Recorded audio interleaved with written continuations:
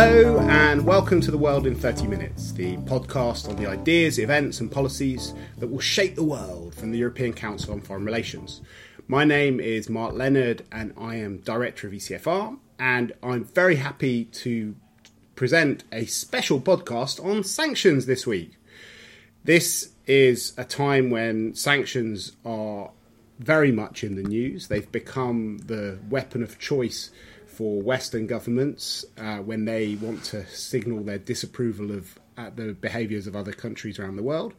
But they've also become widely used by other countries. When a Turkish missile shot down a Russian plane over Syria, Vladimir Putin's first port of call was introducing sanctions.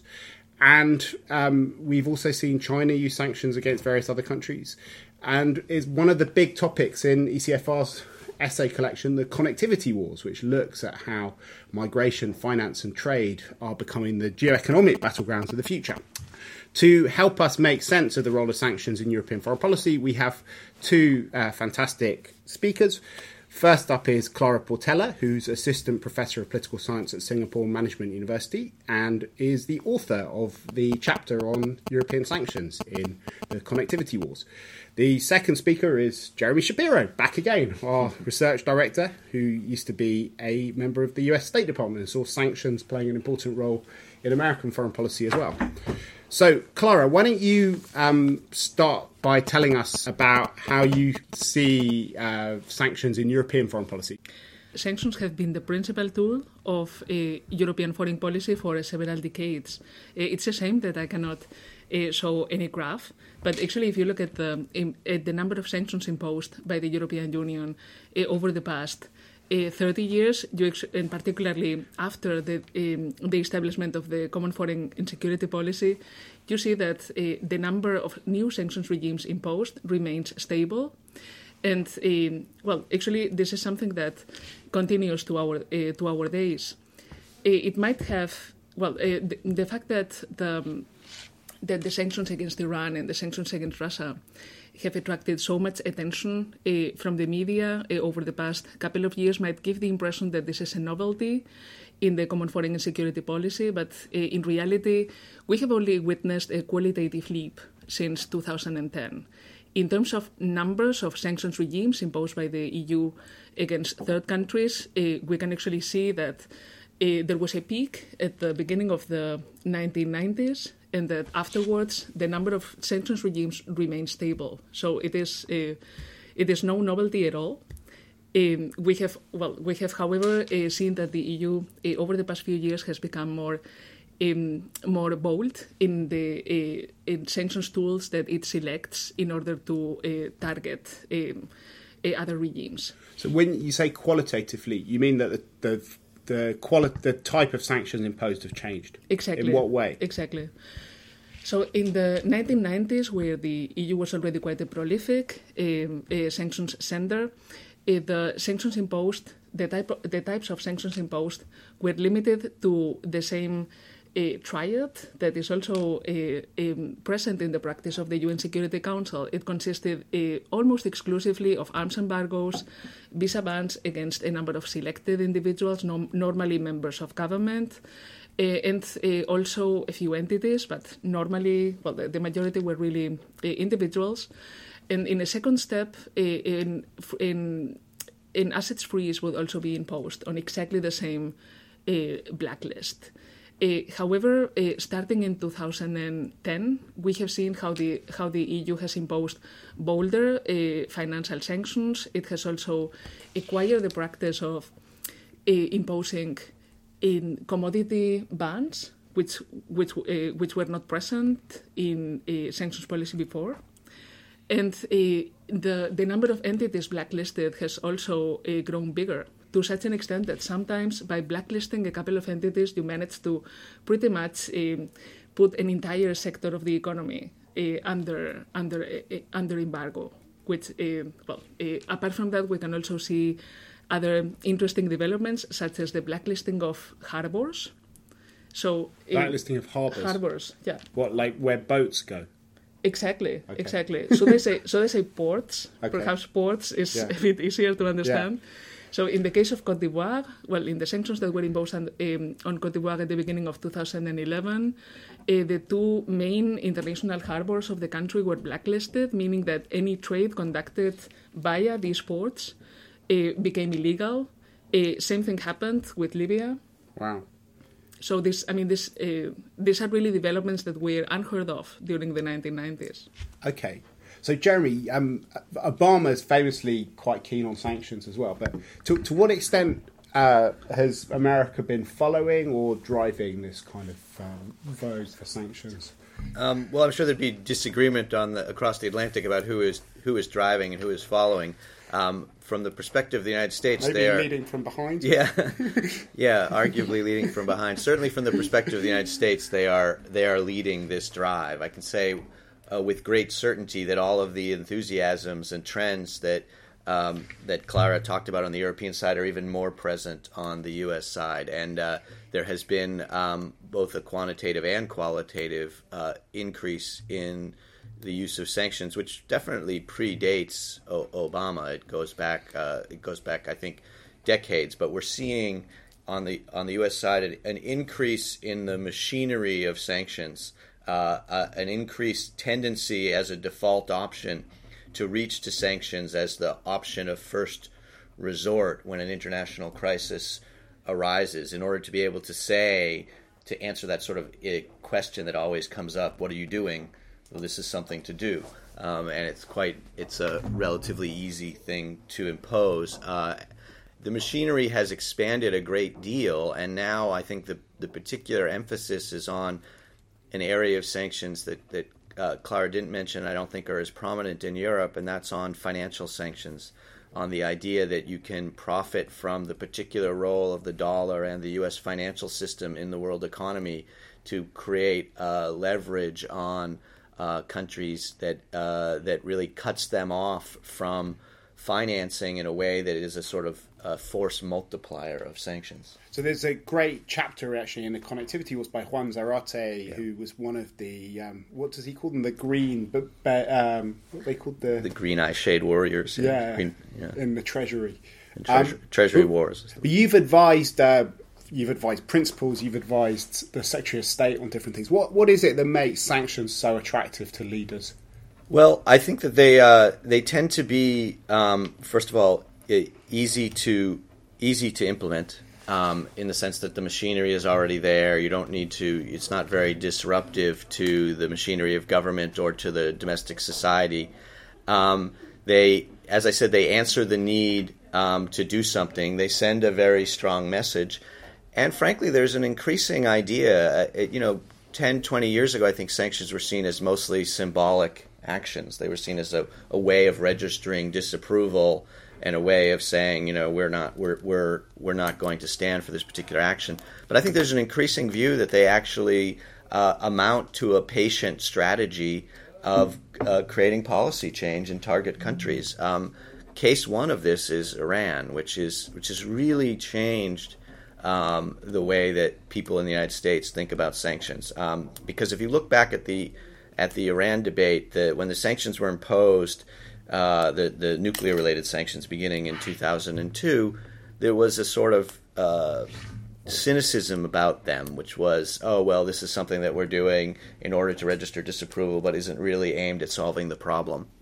And over time, the sanctions grew stronger, they multilateralized, and they became a real noose around the Iranian economy, and eventually brought the Iranians to the negotiating table, or at least that's the narrative. And so that success is really motivating other efforts. So you think that it's because sanctions work, or it's because people are less keen on putting troops on the ground and intervening in other ways? Well, they've never been very keen on putting troops in the ground, so I think that's always been a critical motivator. I think that the problem that any principal has is when they move forward to a problem, they need to do something, and they need to have some belief that they won't just need to do something again in 6 months or a year from now. Sanctions were always, or not always, but have for a long time been the option of first resort for the United States. But now there are new levels, and so they're becoming the option of second and third and even fourth resort.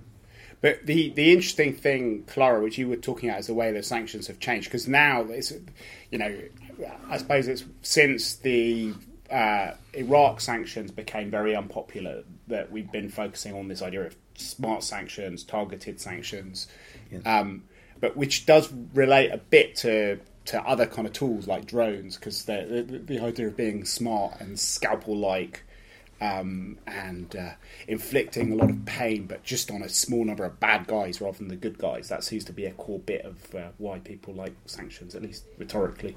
Is that right? Well, definitely. I would say that we in the U.S. we have a lot of rhetoric about smart sanctions, but when you talk to the Treasury people about them, they don't really believe that sanctions can be smart in that way. And every sanctions regime starts off with this idea of the sanctions will peer into the heart of the bad guy and only punish those who have a bad heart. But quickly they move to having an effect on the whole economy. Because the Iran sanctions are kind of the least smart sanctions ever. I mean, when I went to Iran, I couldn't use my credit card. The whole country's been cut off from SWIFT. Maybe, and it wasn't until they ceased being smart that they started being effective. Is that true? Well, actually, I'm glad that you both are raising these points. In reality, what I was describing earlier about this evolution towards sanctions that are broader, all simultaneously marks a departure from the notion of narrowly targeted sanctions. So, in theory, we can continue to claim that sanctions by the EU are technically targeted because they are not comprehensive. So, everything that falls short from a comprehensive embargo can still be labeled as targeted, but in reality they are much less targeted than they used to be in the past. So what we have witnessed within the Council is an increasing readiness to broaden the European Council. Yes, okay. Well, or the Security Council, or the Council of Ministers. Okay, is an increased readiness to actually affect individuals or segments of society that are not directly linked to the objectionable policies. But what is interesting about what you were mentioning before, Jeremy, is the fact that even though in theory we have this commitment to targeted sanctions and we abhor comprehensive sanctions and their indiscriminate effects on society, the fact is that even though sanctions are, well, even in those cases in which sanctions are designed to be targeted, when it comes to implementation, the targets, the group of affected targets broadens considerably. And what is interesting about this development is that we do not see any genuine attempt to limit these broadening effects. In other words, the private sector tends to overcomply with sanctions because they are afraid that they might face fines because unknowingly or perhaps knowingly they allowed some transactions that were not allowed. And as a result, you have many more people, many more segments of society, and many more sectors being affected than there ought to be. But at the same time, it doesn't seem to me that at government level or on the side of those who are designing the sanctions, this is a big concern. On the contrary, it seems to me that some segments of decision makers might actually welcome the fact that the effects tend to be broader than they are designed. I mean, we all know that in these processes, in these decision-making processes, particularly in a composite setting, such as the European Union, you have people who go for, well, who aim at broader measures and others that are contrary to those measures. So in the end, you always end up with a compromise. Yeah. Be good to talk a bit about how different governments go about that process and how they talk to companies. But maybe before we do that, we can just both have a deeper look at what the point of sanctions are and their track record in different areas. So if we think about what sanctions are for, and I sort of try and summarise what we've heard so far, first thing is telling people you don't like what they're doing. Secondly, trying to change their behaviour. Thirdly, might be avoiding doing stuff you don't want to do, like invading countries or using military force. Are there any other kind of purposes beyond those three? Well, calming your domestic constituencies. Yeah. So signalling action in order to not have to do something else. Yeah. Yes, I would rank that as the number one reason that they're imposed. I think that there is I think that those are the main reasons that you've covered. But I think that there are in these asset freezes and in certain of the Middle Eastern sanctions, there's also an attempt to deny resources to the given state in order to limit their capacities for future mischief. And there's presumably, I mean, a lot of the sanctions also are after non-state actors. People talk about the war on terror. I mean, a lot of the financial sanctions start with the global war on terror.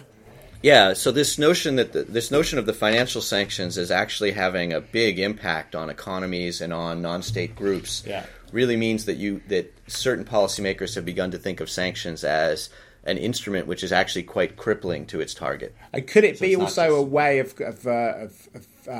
getting ahead economically, knocking other companies? For example, I heard that the US benefited a lot from European sanctions against Russia because American companies got access to the Russian market. I think that there might be those types of incidental effects, but I certainly never saw that as a motivation. And I have to say that most of the countries and groups that are sanctioned are so small relative to the U.S. or world economy that certainly wouldn't have come into play.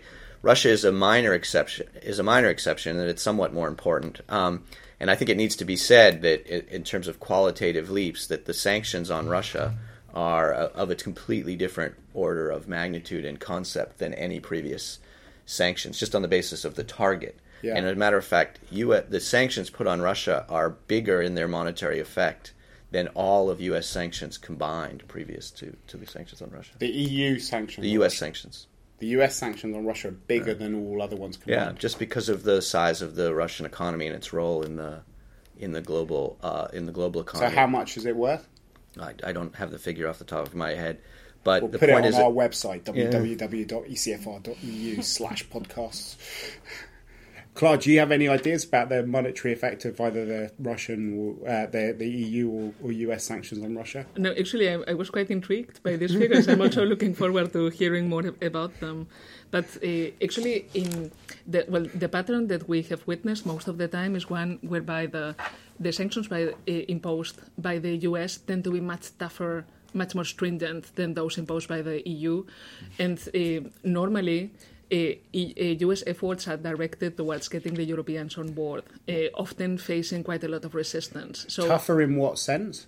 Well, they are more comprehensive. They're broader. They're less targeted. That's what you mean. They also affect other sectors. But traditionally, there has been reluctance on the part of the Europeans, and the fact that starting in 2010 we have seen a change of attitude on the side of the Europeans is not something that comes from nowhere. It comes precisely from having been subject to US pressure for a number of years and eventually having decided to side with the US. Can you talk a bit about the US pressure? Because there's like the diplomatic pressure, but there are also things like secondary sanctions against European companies that or any companies that are involved in trading with particular countries, and then also the kind of presumably the extraterritorial reach of American courts, which has been quite expensive for a number of European banks, such as BNP Paribas. Are there other ways that the US puts kind of pressure on third parties? Well, this is already quite a powerful tool, what you mentioned. If banks face the prospect of losing their license to operate in the US market, they are basically forced to make a decision between doing trade with Iran, or conducting operations with Iran, or conducting operations in the US. And the choice is pretty obvious for a majority of banks. So, and has Europe ever used any tools like that? Are there any secondary sanctions against like, does the EU develop secondary sanctions, or no? This is something. Why not? Well, that's I will simply say that they are a bit less orthodox about the imposition of sanctions. They also see themselves as being the guarantors of the dynamism of the European market. And I mean, in principle, this is quite a new development that the EU has started to follow US measures so closely. Actually, through even during the 1980s, when the US imposed quite stringent sanctions on some countries in the Mediterranean, European countries were reluctant to follow suit, even though they were actually as affected or even more affected by the policies of these countries than the US. So the idea was to preserve access to energy and to these markets for European companies. What are the other differences between US and EU approaches to sanctions? Well, there are plenty of differences. There are plenty of differences. I don't know if you heard about the recent sanctions imposed against Burundi. This is something that is pretty recent. There was a first wave of sanctions last year, and they have just imposed the second wave. The first thing that the US did was to interrupt military cooperation with Burundi, while what the EU has done is to withhold some of its development funds, which is quite interesting because in reality, you would expect the US to impose the broadest sanctions and the EU to impose the most targeted sanctions. But what the US did in this particular case is a bit more targeted because it only affects the military. While withholding development aid is something that, at least in the mid to long term, is bound to affect society as a whole. So even though you see a large coincidence between the imposition of US sanctions and EU sanctions, if you look specifically at the measures imposed, they tend not to coincide. But this is something that is hardly ever looked into. So the media tend to refer to measures simply as sanctions, but it is rare that you actually find specifications as to what exactly has been cut off, what is the nature and the scope of the measures imposed, and they almost always differ. Jeremy, are there any lessons you think Europeans can learn from the kind of machinery of government that the US uses on sanctions?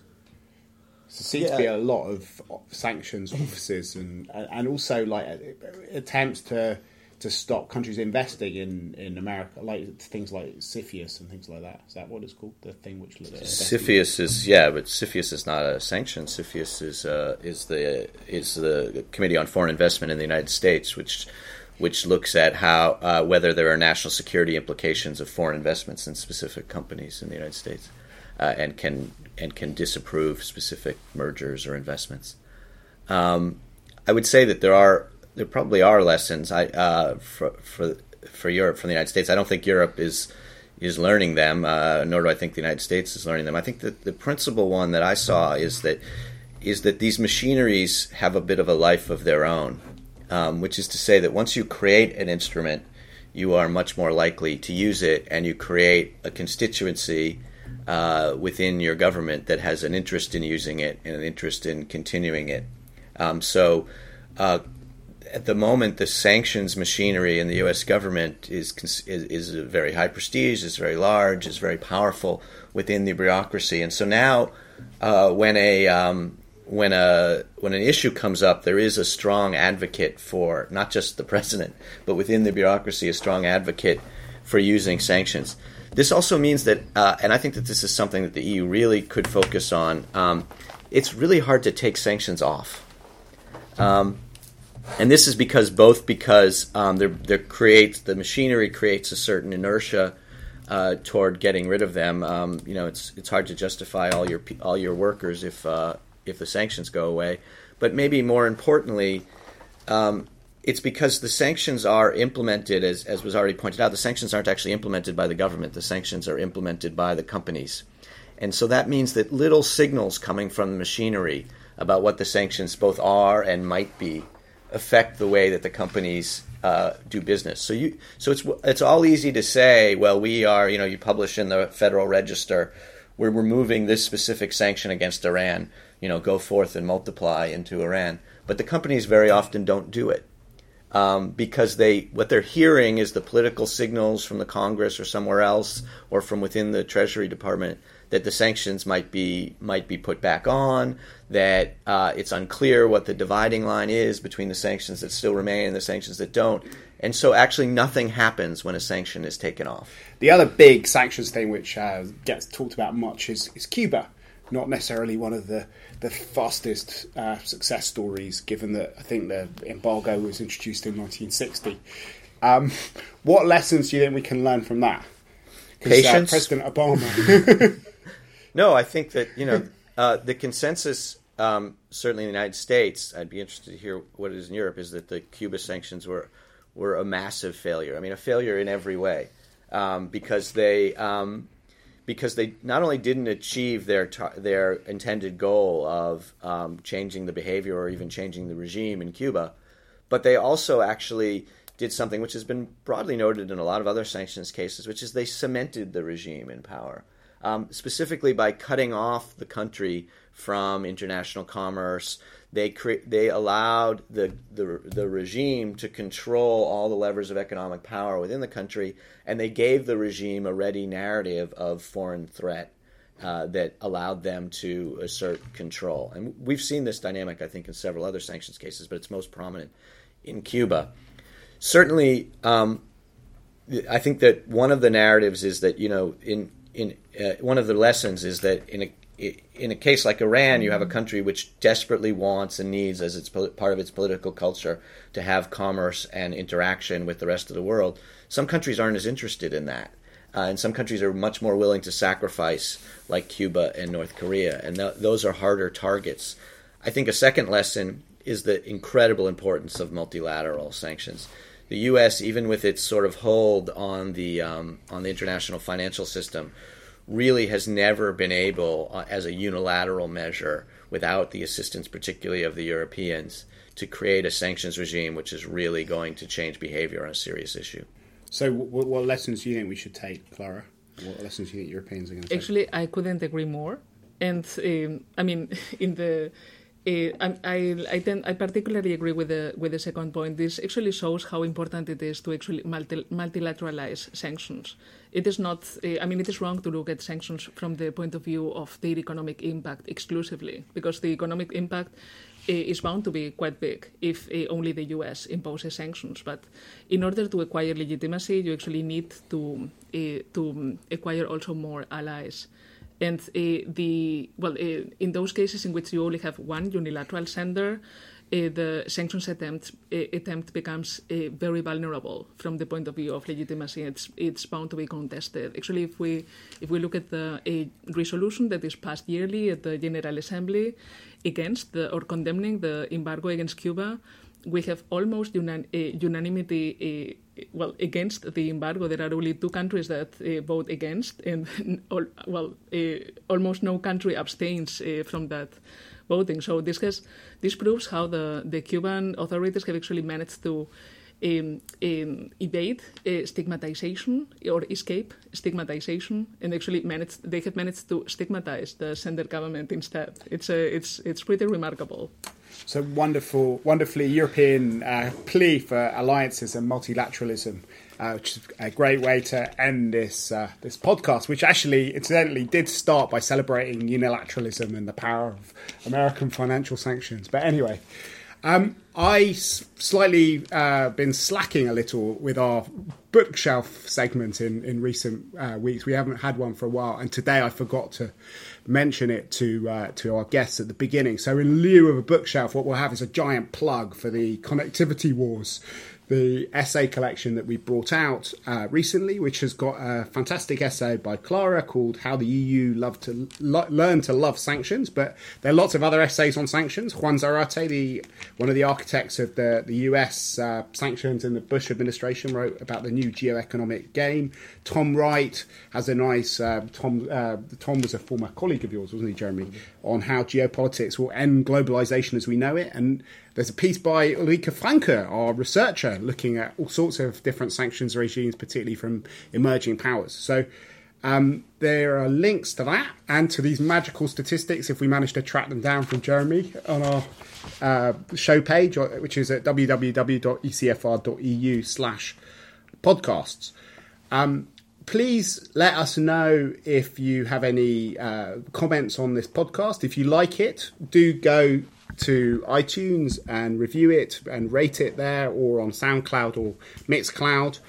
The other thing which would be great to hear from you about is I promised a while ago to have a special segment on the British referendum at the end of each podcast, but it's quite nice to escape from the psychodrama which is going on in this country every now and again. So we haven't done it every single time, but thinking about possibly doing a special Brexit or British referendum podcast, which could relieve some of the pressure on the world in 30 minutes. So do write to us, write to me at mark.leonard@ecfr.eu if you think this is a good idea. It'll be good to see if there's a market for our podcast on the referendum. But from Clara Portella, Jeremy Shapiro and myself, Mark Leonard, it's thank you for now. The researcher for our podcast is Ulrike Franke and our editor is Katarina Botel-Atzinaro.